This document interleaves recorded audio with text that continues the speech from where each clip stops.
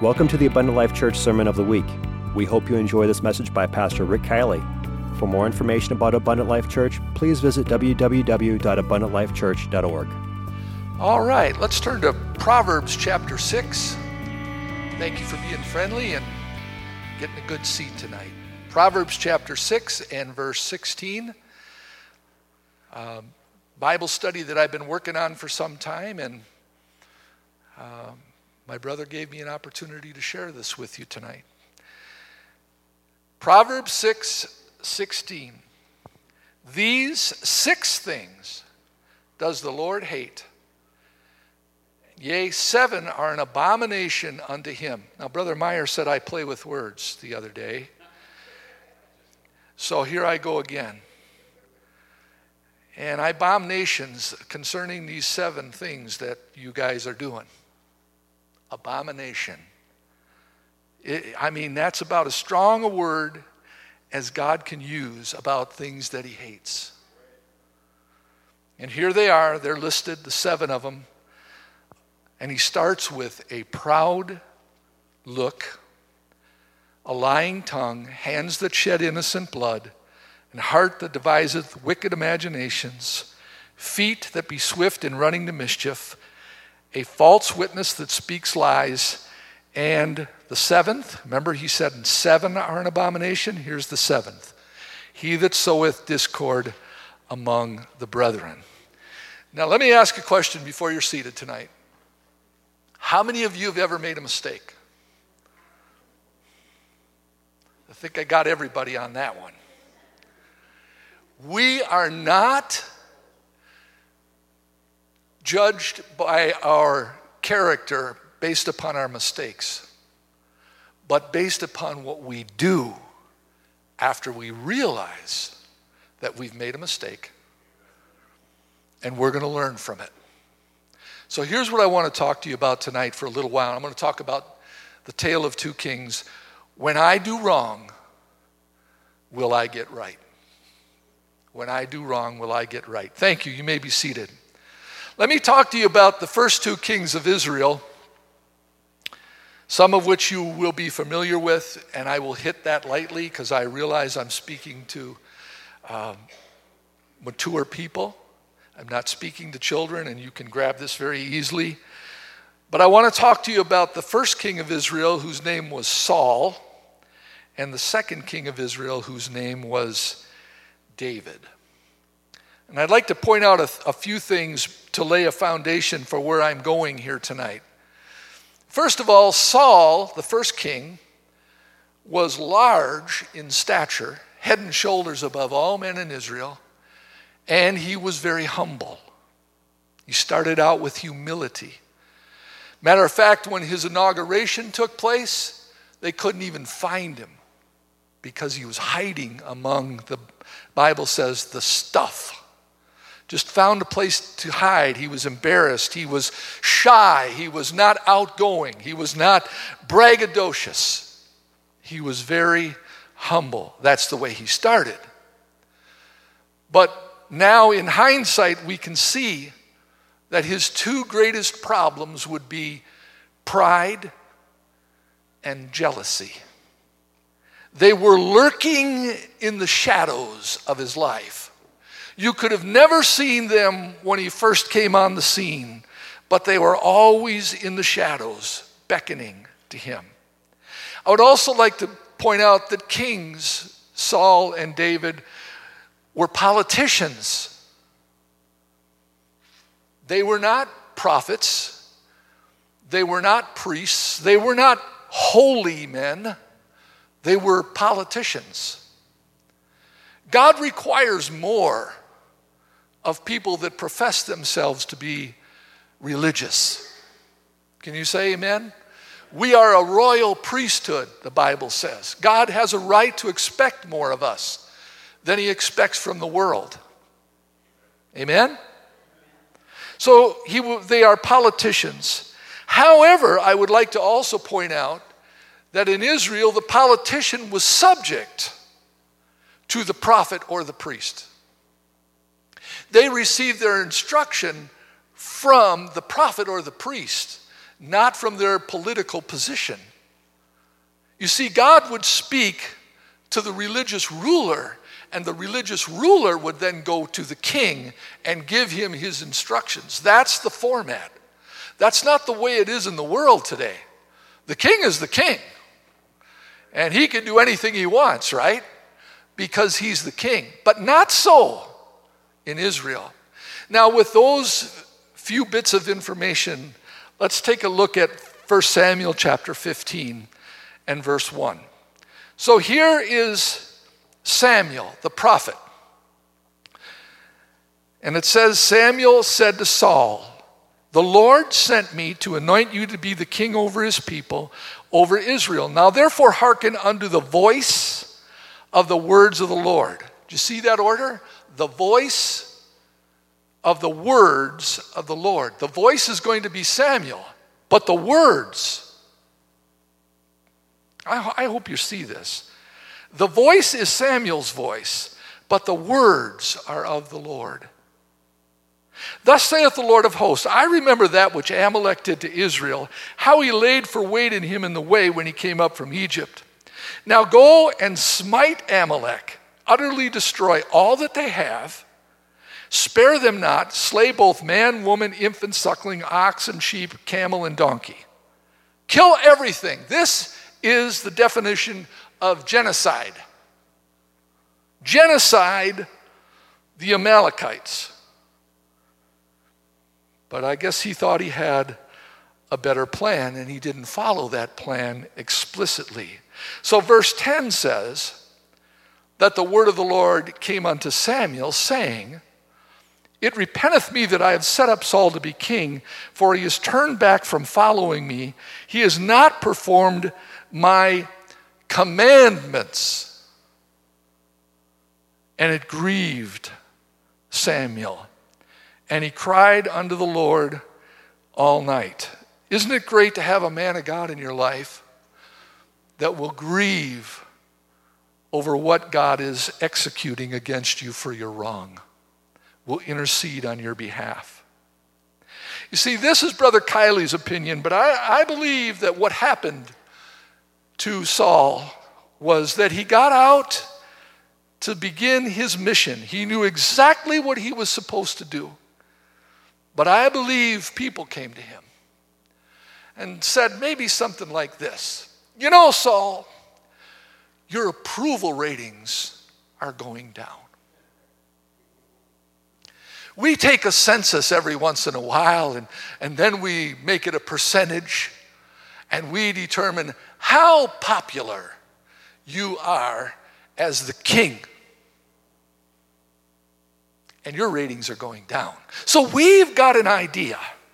I represent a vast number of people. And we have all sat down and come up with a plan that will improve your approval ratings. Instead of just wasting the animals, let's save the animals. Instead of sacrificing our animals to God, these animals are going to be killed anyway. Let's use them as a sacrifice.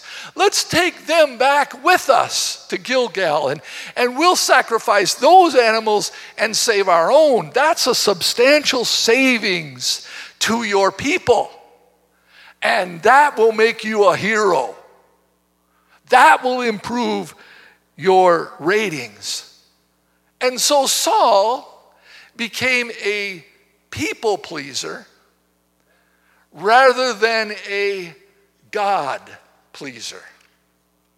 He was more concerned about his ratings and what people thought of him than what God thought and what God had asked him to do. Do you know what happens to people pleasers? They become people blamers. I'm saying some things that I'm going to pause for just a little bit and try and get you to think a little bit. But Saul says, all right, I'm going to do what the people ask. I don't think it'll really matter to God if I tweak this a little bit.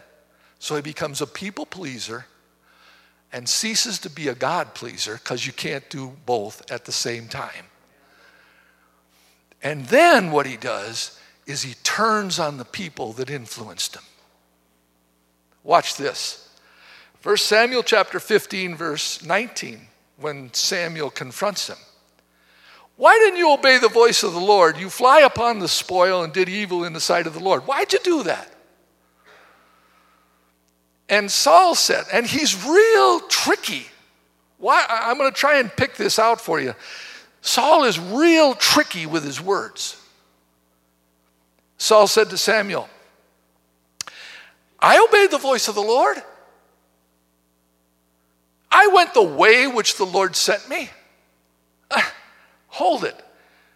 You're saying because you went the way that you fulfilled what God asked you to do? I obeyed the voice of the Lord. I went the way. That wasn't all that God asked you to do. Not just go the way. And then he kind of puts his hand over his, I can picture him doing this. Agag.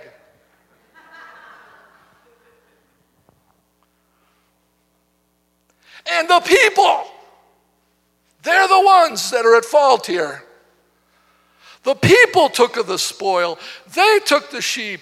They took the oxen. They took the chief things. They should have been utterly destroyed. And they said they were going to sacrifice all these things in Gilgal. See, now he blames the people. How did Agag end up back there? Well, once again, the people pleaser. The people pleaser. I can picture Agag pleading for his life. Now, Saul, you got to know something about ethics. You've got to understand that there's an unwritten rule that if you conquer another nation, you spare the king. You don't kill the king with the people. Kings are royalty. They're a notch above everybody that they rule over. You can't kill me.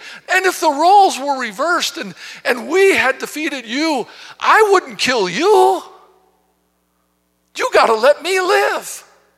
Just bring me back and give me a room somewhere till we can get this all figured out. But you can't kill me. Well, okay, Agag, I guess if that's the way that things are done, and I want to be accepted by the other kings and their committees, and I want to be as gracious as I can be. And Samuel wouldn't have any of it.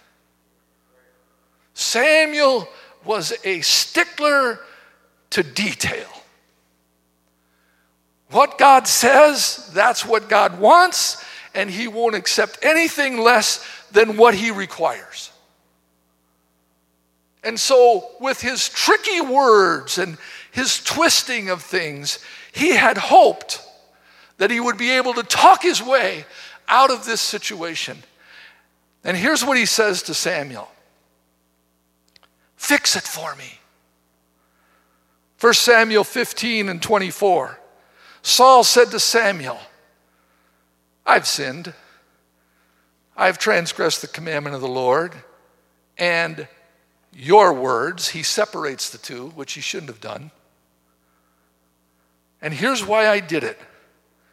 Because I feared the people and I obeyed their voice. He obeyed the wrong voice. That was his sin. And here is his motivation. He says it out of his own mouth. He condemns himself. I feared the people and I obeyed their voice. Do you know why most people that hear the truth are not serving God? Because they fear people more than they fear God. My parents would be so upset with me. I was raised in a certain kind of a faith. And if I leave that church for truth, I'll be rejected by my parents. And what about my friends? And what about the people that I work with? I'm afraid of what this would cost me to be totally obedient to what God requires from his word and from the voice that he uses to express that word. I fear the people, and my result is I obey their voice. I obey their voice. Nothing has changed, folks. Still the same. I remember years ago when my wife and I first came to a Pentecostal church, and it was culture shock, and you've heard all this before, and it wasn't easy for us because we were both raised in denominational churches. And it was very difficult, especially for my wife's parents. Very difficult. And I remember that it caused a lot of difficulty even in our marriage because there was a lot of pressure that was put on my wife. You know, you were raised this way. You were confirmed this way. And you made vows and promises that you were always going to be doing this. And now you have left the faith. And we're not happy about it. And there was tension and there was pressure. And it's very intimidating for a 22-year-old young man to have somebody a lot older and very intimidating in his personality to put pressure on you, much less to put it on your wife. The easy way out would have just been to say, well, let's just forget the whole thing. We'll go to church every once in a while and put in our hour to make mom and dad happy. But we couldn't do that. Because when you know something's true, when you know exactly what God requires of you, you can't obey the people and their voice.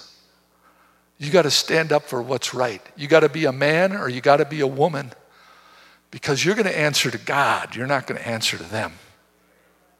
One day every knee will bow and every tongue will confess. And you need to do what God requires of you. Can I get an amen? And well, I better not go any further. But I think you get the point. So Saul was asking to fix it. He said, now therefore, in verse 25, now therefore I pray thee, pardon my sin. Forgive me. He doesn't go to God. He goes to Samuel. Pardon my sin. And then turn again with me that I may worship the Lord. Stand with me before the people when I give my next speech. Let everybody know that I'm still in good standing with God and with the man of God. And Samuel won't do it. Saul was saying, fix it. Fix this for me. Listen to what Samuel's answer is. And Samuel said to Saul, I will not return with you. You have rejected the word of the Lord, and the Lord has rejected you from being king over Israel. I won't. I can't. You've rejected God's word. Heaven and earth will pass away. You know what that means? Everything you see will one day cease to exist. And every person that you put so much importance on and tried to impress rather than God, they will die. But one thing will remain. My word shall not pass away. What I require, what I ask, what I have revealed to you through a man or a woman of God and shown you in my word, that's eternal. You're going to answer for that. And nobody's going to be standing with you. It's just you and me. And so Samuel said, I'm not standing with you, Saul. You rejected God's word. Now he's rejected you from being king. And then here's an interesting verse of scripture I want to share with you. 1 Samuel 16 and 23. You see, once we do the wrong thing and we refuse to make it right, we subject ourselves to evil spirits. My pastor used to say, I remember we had a young man in our church that was just on fire. I mean, he was a fireball.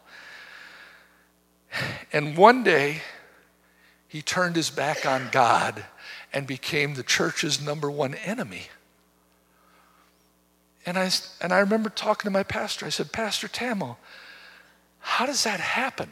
How do you go from being super saint to attacking and sowing discord among the brethren, one of the abominations? How does that happen? He said the most wicked, mark this down, the most wicked people you will ever meet are people that have turned their back on truth. They're worse than sinners. And they don't care who they hurt. It becomes all about them. And this evil spirit comes over Saul. And he does crazy, crazy things when the spirit comes on him. He'll throw spears at David. He'll say things he shouldn't say. He'll take his army out and try and kill somebody that he's jealous over. But this evil spirit comes over him. In 1 Samuel 16 and 23, it says, it came to pass when the evil spirit from God was upon Saul that David took a harp. He played with his hand. Saul was refreshed. All was well. And the evil spirit departed from him. What a paradox that Saul will hate David, and yet David is the one man that can bring the relief that Saul seeks. And here's how he does it. And here, you got to get this as believers. We got to understand this. We are all subject to spirits. Not just the Spirit of God, but the spirit of Satan too. He will try to influence you. So how do we overcome any spiritual attack that comes against us? Prayer and praise. Prayer and praise. Call out to God right away. When you recognize something's not right, there's a spirit and you know it's not God that is attacking you, that's time to pray, and then it's time to sing. Keep Christian music in your home, especially in times of great trials. Play it. It drives away. It keeps at bay evil. It worked with David and with Saul, and it'll work with you. Prayer and praise will keep away evil from your life. And also learn this from Saul before we leave him. If God asks you to kill something and you don't kill it, it will kill you. I'm not talking about mass shootings or physical harm to other people. I'm not talking about that. I'm talking about when God speaks to you through the man of God, through the Word of God, through the Spirit of God, and says there's something in your life that you need to kill and rid yourself and your family and your home of it. If you don't do it when God asks you to do it, it will harm you and possibly even kill you. I'm warning you. Look, how did Saul die? At the hands of what? An Amalekite. An Amalekite was the last person that speared him. If he'd have killed the Amalekites, like he was told to do, Do you know what happened at Ziklag with David? Remember how the enemy came in and torched the city and took all their loved ones and all their possessions? Do you know who the people were that did it? It was the Amalekites. There they are again. The Amalekites are at Ziklag. So not only, Saul, has it cost you your life, it has cost others their lives. And great hardship because you didn't follow what you were simply instructed to do. Kill it, lest it kill you. So, Saul, now that you know what you've done wrong, will you get right? Nope. No, I want Samuel to do that for me. And Samuel won't do it. Now let's take a look at the second king for just a few minutes. David, probably the greatest king that Israel has ever had. A shepherd boy, a giant killer, a man after God's own heart. Why, he was even gracious to Saul while Saul was trying to kill him and hunted him like an animal. He even honored him by when the man came to David and said, yeah, I'm the one that finished Saul off. He was pretty bad off and I just finished him off. David said, who do you think you are? To touch God's anointed. The scripture says, touch not mine anointed and do my prophets no harm. And you did it. And you're bragging about it.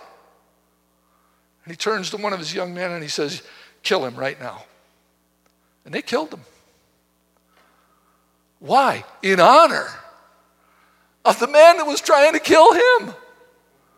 What an honorable man David is. He is loved by Israel. They just love this guy. This guy, David, let me tell you something else about David that really impresses me. David is such a good leader. You know where he leads from? The front. He doesn't get up on a hillside and overlook the valley where everybody's going to, have this great battle and think that he's going to send instructions down to the troops. No, he's out front. He's out front in the battle. He leads. He doesn't ask people to do what he won't do himself. He's truly, truly a great leader. But a terrible thing happens to David, just as it happened to Saul. David has a spirit of pride. And I think that he got that spirit was introduced by Joab. Joab comes to him one day and says, David, you are a great king, and we cannot afford to lose you. I know you like to lead from the front. And David said, well, the reason I lead from the front is I believe that God has placed an anointing on me and he will take care of me. And that's the only way I know to lead. And Joab said, okay, but let's talk about this a little bit. What if somebody gets a lucky shot and there's a part of your armor that's up and you're not absolutely fully protected and you get hit by that arrow and you die in battle? Israel cannot afford to lose you as their king. We can't afford that. So here's my suggestion. You've made me the captain of your army. Let me lead the troops. You stay home from this one. You don't go out in this battle. I'll just let them know that maybe you're a little under the weather or something. I'll make an excuse for you. But you stay home. and let me lead. Because David, you are so great. And oh man, we just, oh. And he listens to all that flattery. And he decides to take Joab's advice. Listen carefully. If you stay out of the battle, you will fall into sin. If you stay out of the battle, you will fall into sin. That's what happened to David. See, the women and the children are the only one in the city. Oh, there's some soldiers that are guarding the gates. But nobody, no man is presumed to be in the city. So here is this beautiful woman. Here's my playing with words again. What a unique name. Bathsheba. The Bible said she was beautiful. A beautiful woman, the Bible says. So, she be a beauty. There you go. Play with that a little bit. Bathsheba. She be a beauty. And he spies her. And he lusts after her. Why? Because pride is prevailing at that moment.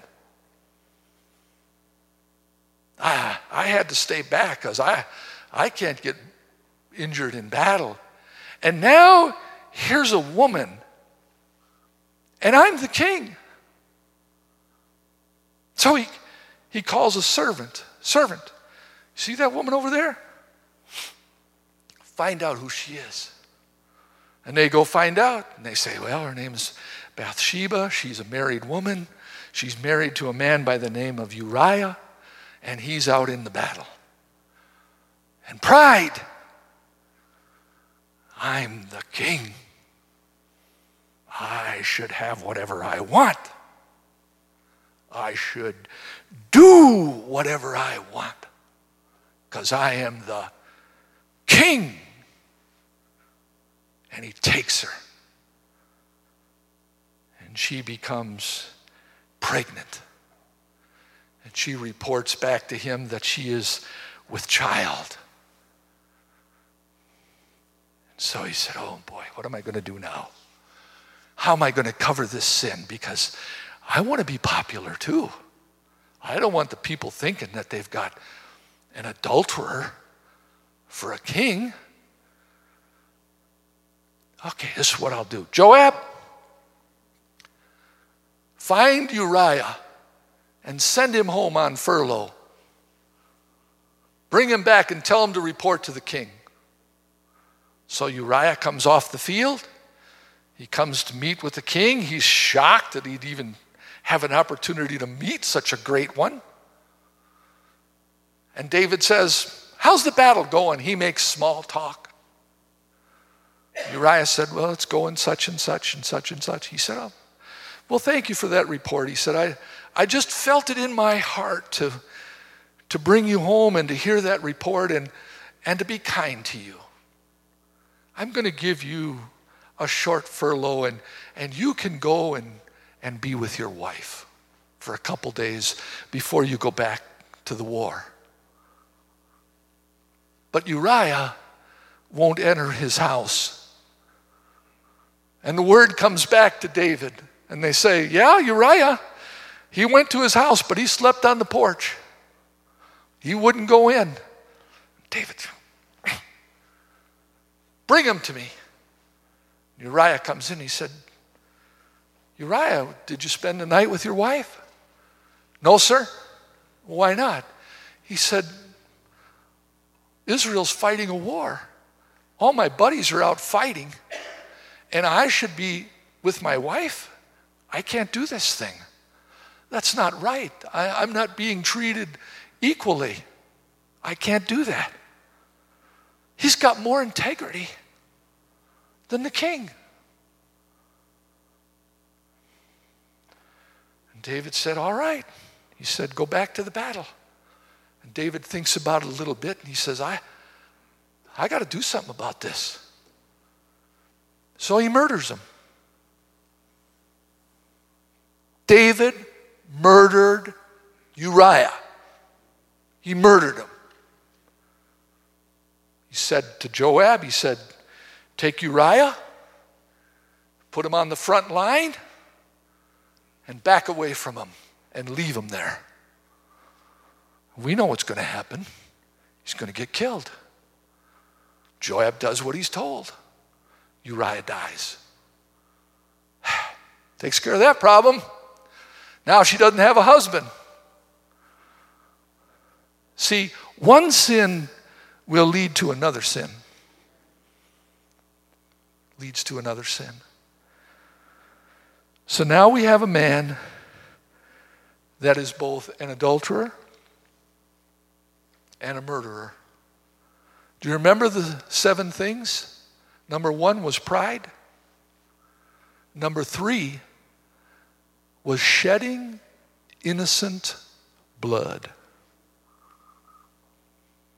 A second abomination committed by David. That's the way it always goes. But here comes the man of God. After a season, the man of God comes to David, and the man of God is Nathan. 2 Samuel 12:1. The Lord sent Nathan unto David. He came to him and he said unto him, there were 2 men in one city. The one was rich and the other poor. The rich man had exceeding many flocks and herds. The poor man had nothing save one little ewe lamb which he brought and nourished up. And it grew up together with him and his children.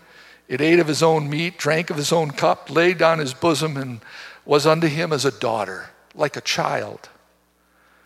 There came a traveler to the rich man, and he spared to take of his own flock and of his own herd to dress for the wayfaring man that was come unto him. But he took the poor man's lamb instead and dressed it for the man that was come to him. And David's anger was greatly kindled against the man, and he said to Nathan, as the Lord lives, the man that has done these things shall surely die. And he shall restore the lamb 4-fold because he did this thing and because he had no pity. And Nathan said to David, thou art the man. And he gave him a good tongue lashing and explained to him that that's exactly what he did to Bathsheba and to Uriah. Now here's the difference, and here's where I'm stopping tonight. In verse 13, David said to Nathan, I have sinned against the Lord. He doesn't justify it. He doesn't ask him to stand with me or fix it. He just says, I have sinned against the Lord. Nathan said to David, the Lord will put away your sin. Oh, here's the promise tonight for every one of us when we do wrong. If we will admit it and attempt to make it right, here's what God will do. The Lord shall put away your sin, and you will not die. When I do wrong, will I get right? The difference between Saul and Nathan, or Saul and David? Saul made excuses, asked for others to do what he should have done himself, and David accepted responsibility. And I want to read this to you tonight in closing. Psalm 51. Let's stand together.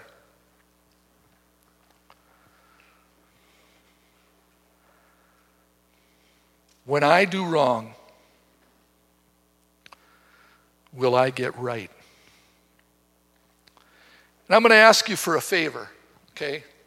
because I'm going to invite you to the altar in probably 2 minutes. I want you to listen to a man that is sincerely sorry for what he has done and how he talks to God to attempt to make it right, okay? So go ahead for this one time and put your Bibles down and just listen. I'll read it word for word. I won't add or anything. I'll just read it. Here's how to make it right. David's own words. Have mercy upon me, O God, according to your loving kindness, according to the multitude of your tender mercies, blot out my transgressions. Wash me thoroughly from mine iniquity. Cleanse me from my sin. I acknowledge my transgressions. My sin is ever before me. And against thee and thee only have I sinned. I've done this evil in your sight, that you may be justified when you speak and clear when you judge. Behold, I was shapen in iniquity, and in sin did my mother conceive me. Behold, you desire truth in all my inward parts, and in the hidden part you will make me to know wisdom. Purge me with hyssop, and I shall be clean. Wash me, and I shall be whiter than snow. And make me to hear joy and gladness, that the bones which you have broken may rejoice. Hide your face from my sins and blot out all my iniquities. And create in me a clean heart, O God, and renew a right spirit within me. And cast me not away from your presence, and take not your Holy Spirit from me. Restore unto me the joy of thy salvation, and uphold me with your free spirit. And then will I teach transgressors your ways, and sinners shall be converted unto you. The difference between two kings: one got right and one got left.